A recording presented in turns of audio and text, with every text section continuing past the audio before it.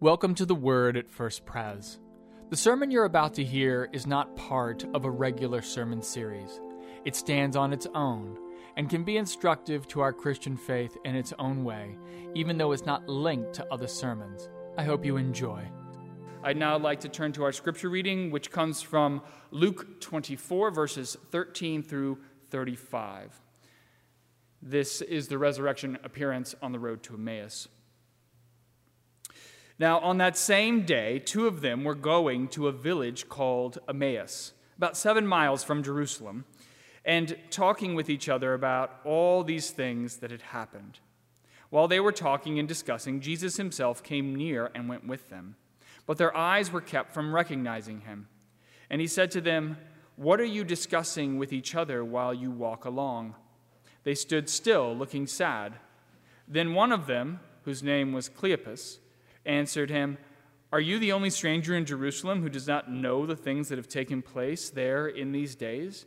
He asked them, "What things?" They replied, "The things about Jesus of Nazareth, who was a prophet, mighty in deed and word before God and all the people, and how our chief priests and leaders handed him over to be condemned to death and crucified him.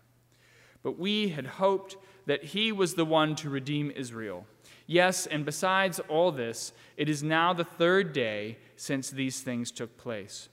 Moreover, some women of our group astounded us. They were at the tomb early this morning, and when they did not find his body there, they came back and told us that they had indeed seen a vision of angels who said that he was alive. Some of those who were with us went to the tomb and found it just as the women had said, but they did not see him." Then he said to them, "Oh, how foolish you are, and how slow of heart to believe all that the prophets have declared. Was it not necessary that the Messiah should suffer these things and then enter into his glory?" Then beginning with Moses and all the prophets, he interpreted to them the things about himself in all the scriptures. As they came near the village to which they were going, he walked ahead as if he were going on. But they urged him strongly, saying, "Stay with us, because it is almost evening, and the day is now nearly over." So he went in to stay with them. When he was at the table with them, he took bread, blessed and broke it, and gave it to them.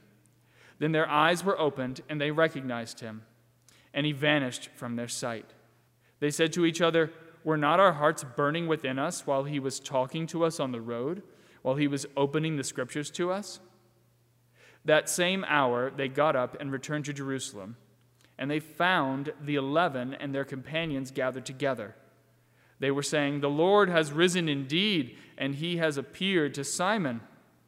Then they told what had happened on the road and how he had been made known to them in the breaking of bread. This is the word of the Lord. Thanks be to God. Our second scripture reading today is also from Luke's Gospel. It is a continuation of the story that Alex read a few moments ago. Luke 24, beginning at verse 36. While they were talking about this, Jesus himself stood among them and said to them, "Peace be with you." They were startled and terrified and thought that they were seeing a ghost. He said to them, "Why are you frightened? And why do doubts arise in your hearts? Look at my hands and my feet. See that it is I myself.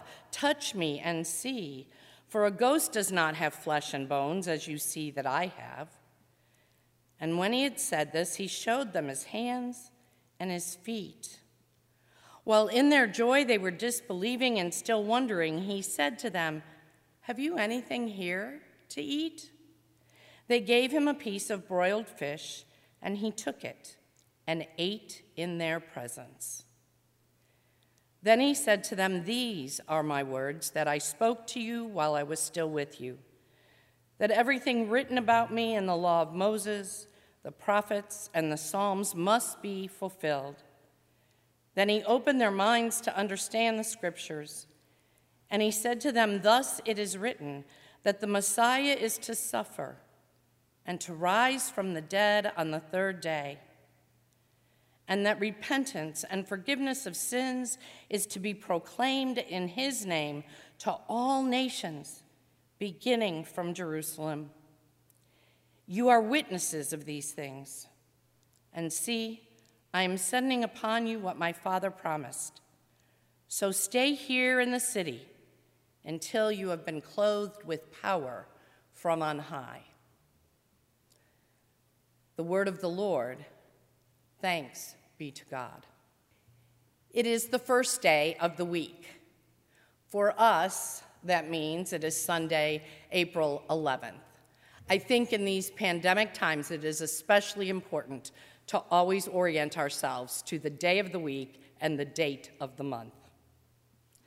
We are in the second Sunday of Easter on the church calendar. For the disciples, the first day of the week means it is Sunday, the day after their Sabbath, and it is the day on which it appears that grave robbers have stolen Jesus' body from the tomb. In Luke's version of the resurrection story, women came to the tomb bringing spices to anoint Jesus' body. The body hadn't been anointed properly, you may remember from other readings in Holy Week, because his death had taken place so close to the beginning of Sabbath that they just took him down from the cross and put him in the tomb. So now the women are coming back to rectify the situation and to anoint him properly. When the women get to the tomb on the first day of the week, the first thing they notice is that the enormous stone covering the opening of the tomb has been rolled away. This alone causes them to wonder and maybe be just a little bit frightened about what might be going on.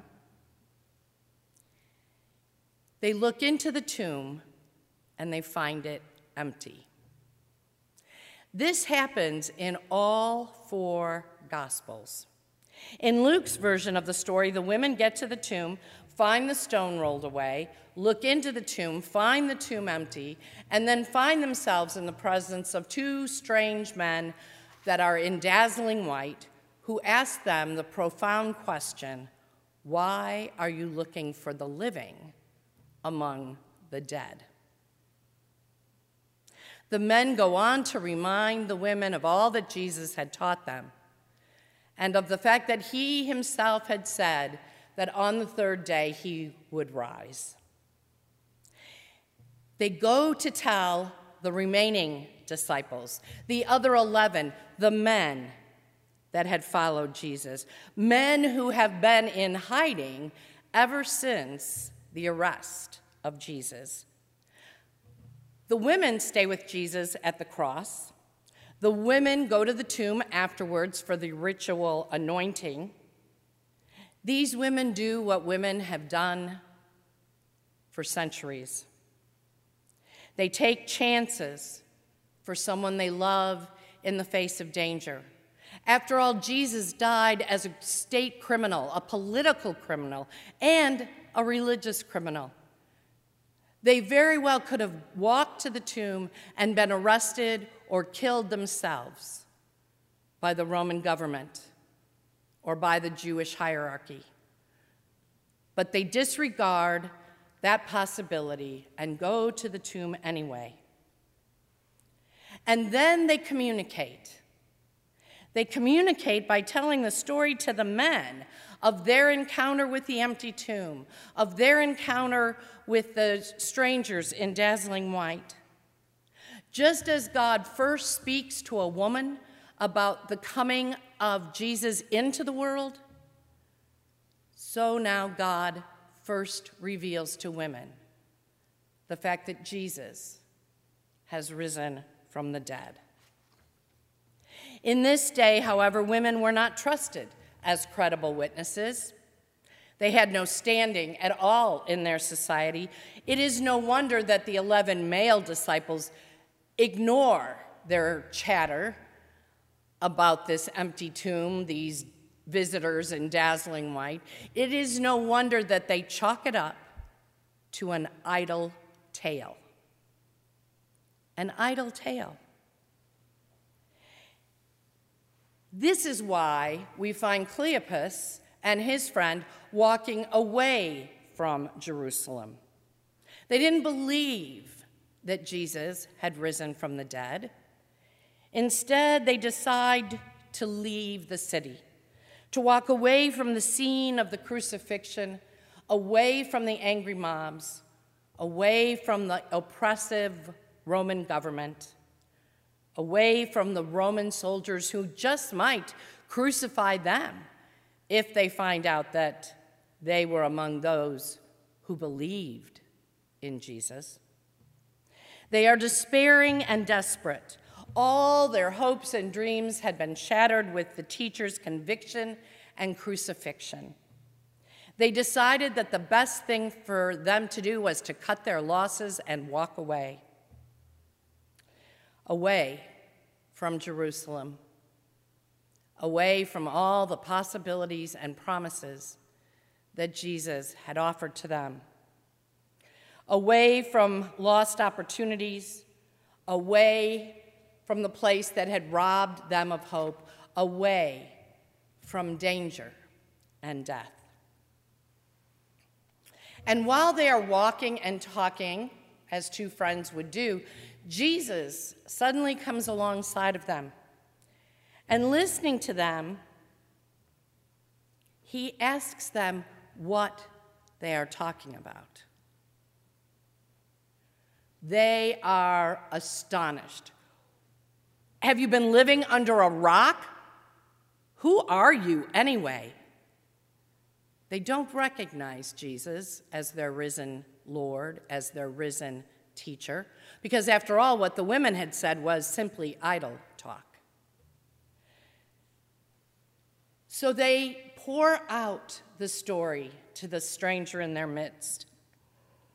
They talk about the betrayal, the arrest, the mock trial, the way the religious and political leaders mocked Jesus and beat him, the inscription hung above him on the cross, the King of the Jews. They even tell Jesus that some women had reported the tomb empty. When they are finished explaining all that had happened over the last week, Jesus looks them in the eye and says, "Oh, you foolish men, how slow of heart you are to believe all that the prophets have declared to you." Jesus, still their beloved teacher, still unrecognized by them, begins to talk to them about the scripture.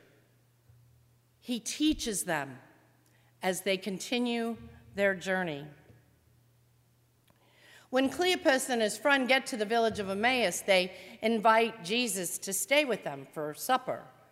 After all, it's getting dark, and he's a stranger, and he shouldn't be traveling alone.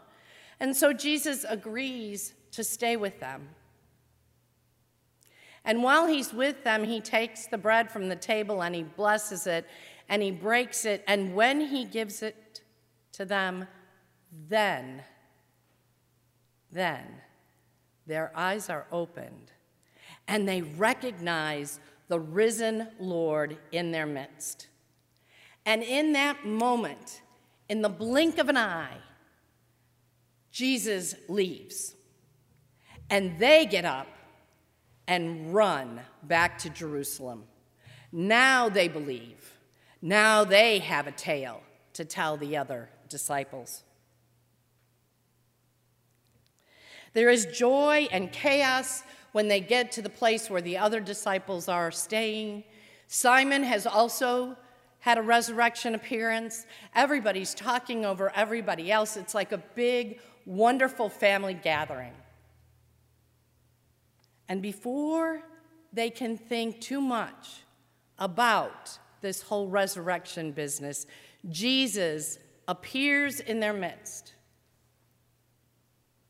and offers them his peace. They are still afraid. They are amazed, but they are also still very afraid. So Jesus shows them his hands, his feet. He displays for them his wounds.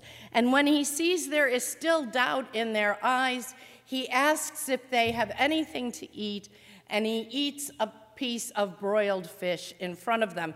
For how can a ghost eat? Once he has proven his physical reality to them, Jesus again teaches them by interpreting scripture to them. Now, in the first encounter with Cleopas and his friend on the road to Emmaus, we are told that their hearts burn within them as Jesus interprets the scripture.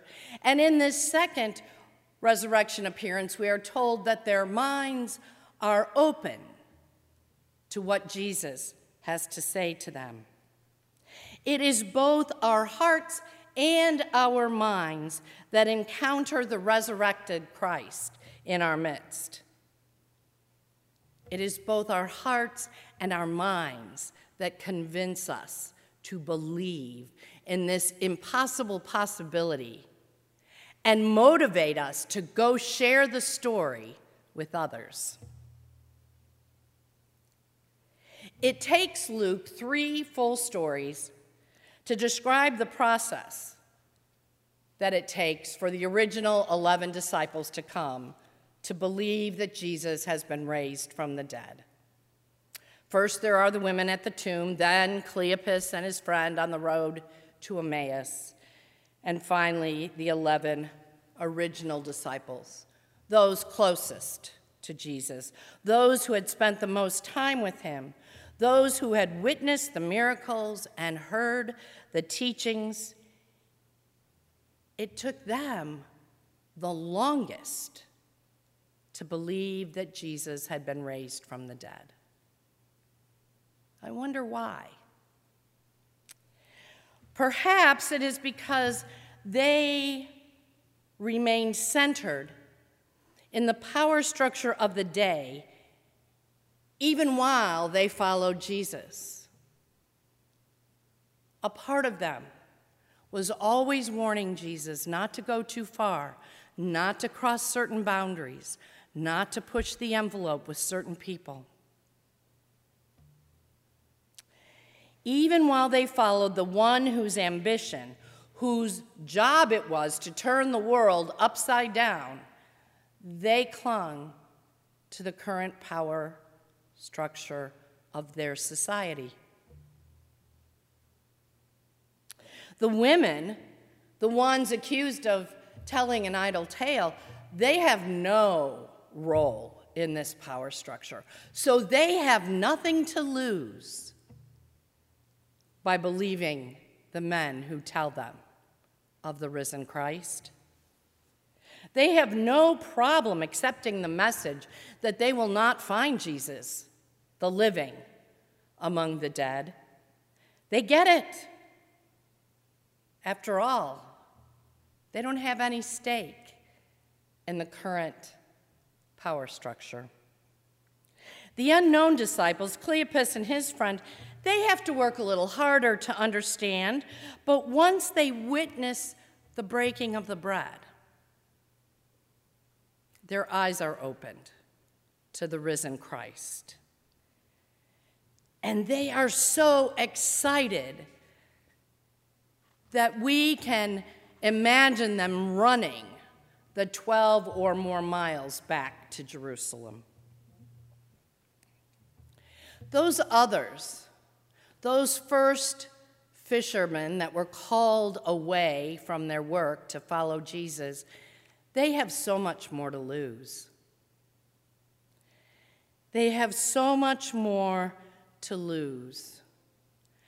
And for them, when they recognize the risen Christ, they have to acknowledge the fact that even death has no power over love. It means recognizing the reality of a power greater than the Roman Empire, of a power greater than the current religious hierarchy. And this is scary and dangerous, so no wonder they are both amazed and terrified No wonder Jesus says to them, peace. No wonder they are hiding. No wonder they chalk the women's story up to idle talk. It is too scary, too risky to believe that the teacher had actually risen from the dead. If they believe this resurrection nonsense, then they might have to do something. They might have to change the way they're living. They might have to go talk to other people about this amazing and beloved Lord and teacher. They might have to look at new and creative ways of being in the world without being of the world. They might have to let go of what little power they think they have. They might possibly lose their own well-secured place in society. It's so scary to imagine that it even gives me a stomach ache. Just imagining what they are feeling. I am afraid. And I want to squash it down and try to make things stay the way they've always been. Resurrection, redemption, restoration. These are big words. They talk about big things. And all of them are being talked about a lot on this first day of the week. Not only back in Jerusalem, but right here in our own society. Those are the words that embody the hopes we have for dismantling our racist structures. Those are the words that embody the hopes we have for some type of reasonable gun control. Those are the words that represent the hopes we have for welcoming people of color to all the power tables in our country. These are words that can lead us into a fresh new future, not the future that we may have been planning on prior to the pandemic, but a new future, a different kind of future.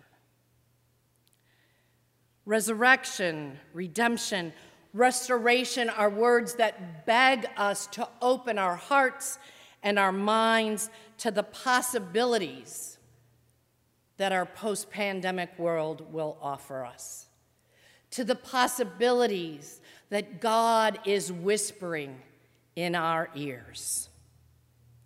They beg us to do something. Resurrection, redemption, restoration, they are action words. They want us to change something, to bring something new into the world. Jim Wallis, a teacher, a theologian, and a social activist, talks about the women who come to the tomb on the first day of the week. He calls them midwives of hope. Midwives of hope. He writes this: for their loving perseverance and courage, these women are rewarded with the honor of being entrusted with the most important news in the history of the world. These women, and so many women that have come after them through the ages, can rightly be called history's midwives of hope. And they become for us, on the resurrection morning of Easter, the primary example of the story of what we too are called to be: midwives of hope. Jim Wallace goes on to define this hope as a choice, as a decision, as an action based upon faith. Hope, he writes, is the very dynamic of history. Hope is the engine of change. Hope is the energy of transformation. Hope is the door from one reality to another. Hope invites us to open our hearts and our minds to things that seem impossible, unreasonable, nonsensical, and illogical. Hope invites us to embrace change, possibility, opportunity. Hope is given its very definition in the resurrection of Jesus from the dead. All three of these stories in Luke about the encounters with the risen Jesus invite us to hope. They invite us to imagine a world that is vastly different from the one we live in.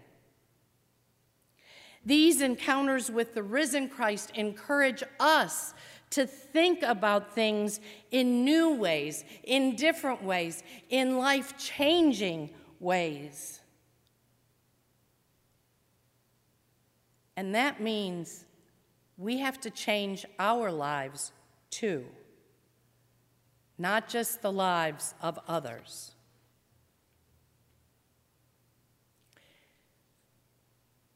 Resurrection, redemption, restoration,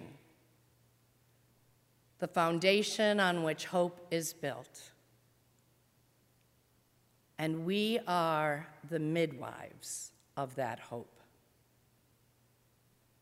We are called to be midwives of hope. For we know the stories of the risen Christ. When we look at our lives, we can see evidence of the risen Christ. When we look at our communities, we can see evidence of the risen Christ. We are the people who have seen the risen Christ and know that love cannot be defeated. Love always has the last word. People who have seen the risen Christ are ready and willing to open their hearts and open their minds and open their eyes to all the new ways of being, all the new possibilities that are currently in front of us. We are invited to open our eyes, to open our minds, to open our hearts to redemption and restoration, to a living God who still today lives and moves among us. On this second Sunday of Easter, on this first day of the week, we too will encounter the risen Christ. May you and I work together to bring all these new possibilities forward, to put new realities into place, to be the midwives of hope that bring resurrection, redemption, and restoration to our world. May we speak the words of love that really will change the world. Amen. Thanks for listening. And if you want to learn more about First Presbyterian Church of Arlington Heights, please visit www.firstpresah.org for more information on service times, directions, and to learn more about the First Pres family of faith.